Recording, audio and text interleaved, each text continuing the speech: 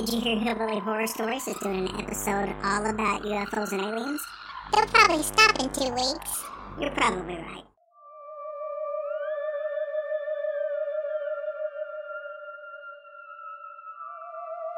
You are listening to HHS UF Only, a Hillbilly Horror Stories bonus episode.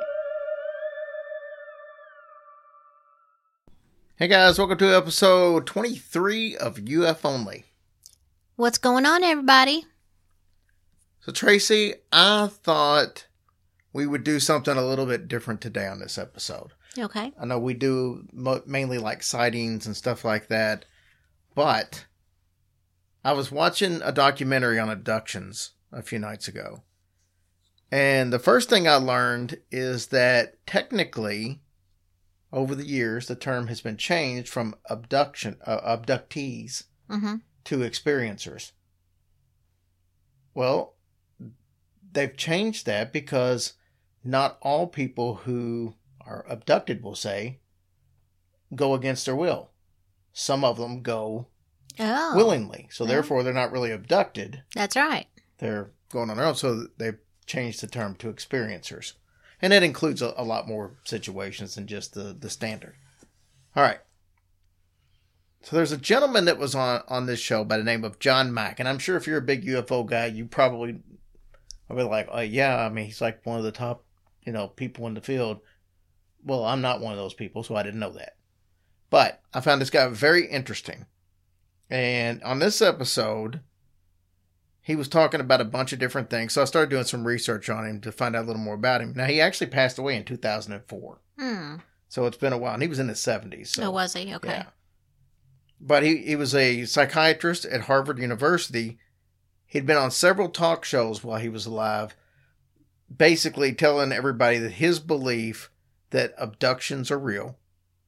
And he was very open in the fact that he didn't always think that way. So I thought we would discuss John Mack a little bit and his beliefs on this episode. Now, like I said, he was very skeptical in the very beginning.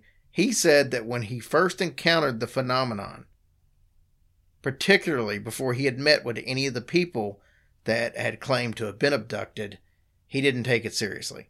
He said that he was raised to believe that if we're going to discover some type of intelligence, other intelligence in the world besides the human race, it would be through radio waves or some type of other signals like that.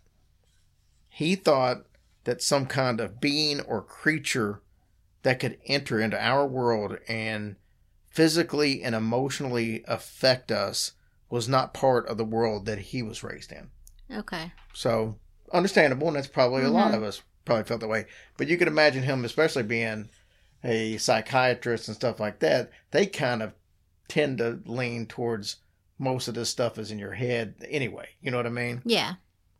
But he said after working with hundreds of experiencers, which involves a 2-hour screening interview before he even agrees to work with them, he has been impressed by the consistencies of the stories, the sincerity in which the people tell their stories, and the power of feeling connected with this and the self-doubt. It's common with every one of them that he had talked to. Oh, no kidding. And like I said, hundreds. It wasn't just a few. So he's seeing the exact same thing in every single encounter that he ran into. He said that all of the appropriate responses that these people have to their experiences were amazing. Enough to where he just couldn't doubt what was being said. So somebody asked him, how literally do you take this? And he said, well, how literally to take this is one of the most interesting and complex aspects of the whole situation. He said that UFOs are in fact observed, filmed on camera at the exact same time that people are having their abduction experiences. Oh, wow. So in every one of the cases where somebody says they're abducted, there are UFO sightings or filmings that go along with that from other witnesses that don't know the person. People, in fact, are observed to be missing at the exact same time that they report having their abduction experience to have taken place. That's pretty interesting. They return from these abductions with cuts and ulcers on their bodies and triangular lesions, which follow the distribution of the experiences that they claim to have happened in a surgical-like setting aboard the crafts. He said that the problem with our society is that everything has to either be physical or of a spiritual realm, and there's nowhere in between.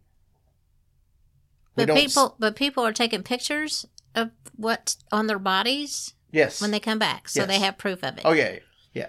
Wow. Even the Stanford abduction story that we told that happened in Kentucky, which was one of the most credible, they had all kinds of pictures of these things on their body that, you know, a lot like triangular type thing. That triangular lesions is something that's very common in these stories. So I don't know what kind of tool they're using, but it's Yikes. leaving like a triangle. When he was talking about that it's either got to be a physical or spiritual realm, he said we don't seem to have a place for the phenomenon in our mentality. Even though people believe in UFOs and they believe people could be abducted, it really just doesn't seem, it's either got to be paranormal or it's got to be real life. There's nowhere in between. And he thinks this is a more of an in-between type situation. Okay. So he says that in all of these cases, the victim has a series of instances that usually start with a traumatic event in which a blue light or some kind of energy paralyzes the person. This can happen in their house, can happen with them standing on the side of the road, or it can happen while they're driving their car. They can't move. Then they feel themselves removed from where they are. They actually float through walls, windows, or out of their car. They're carried up a beam of light into a craft in which they're subjected to a number of procedures. These involve being stared at by the beings, probings of their body orifices, and a complex process in which they remove sperm from men and eggs from women. That's a little too intimate. Just saying. So wait, so when they go up out of the car, is there somebody in the car with them, I wonder? Or do they just I pick think these are usually people by themselves. by themselves? I was going to say, can you imagine being in the passenger seat and being like, what? Well, so let's talk about this egg deal and the sperm deal. The aliens then create some type of a hybrid offspring that these experiencers said that they are usually brought back at a later time in another abduction to see what was created with their product. Then they're told that these hybrids will eventually take over the earth after the humans have basically completed their purpose, which is their way of saying that once we pretty much destroyed the world, then these beings will take over. And in several cases, they believe these beings that are hybrids are living amongst us right now. Hello, Men in Black. Right. Well, I mean, that's where all this stuff comes from. And actually, if you watch the new series, the second half of the new season of American Horror Story, every bit of this stuff is in there. They were, the stuff that we've talked about before with the presidents, making a pact with the aliens and allowing them to abduct so many people every year, which is where like this missing 411 stuff and the state parks and stuff think that all this kind of ties in, that maybe we did make a pact back, Oh, dude, that's crazy. Isn't that crazy? And in the new, like I said, American Horror Story, they actually showed them experimenting with trying to create hybrids and all this stuff. So all this stuff that we're seeing in TV shows, it all comes from what these people are saying that were experiencers that have been there, and they all had the same story.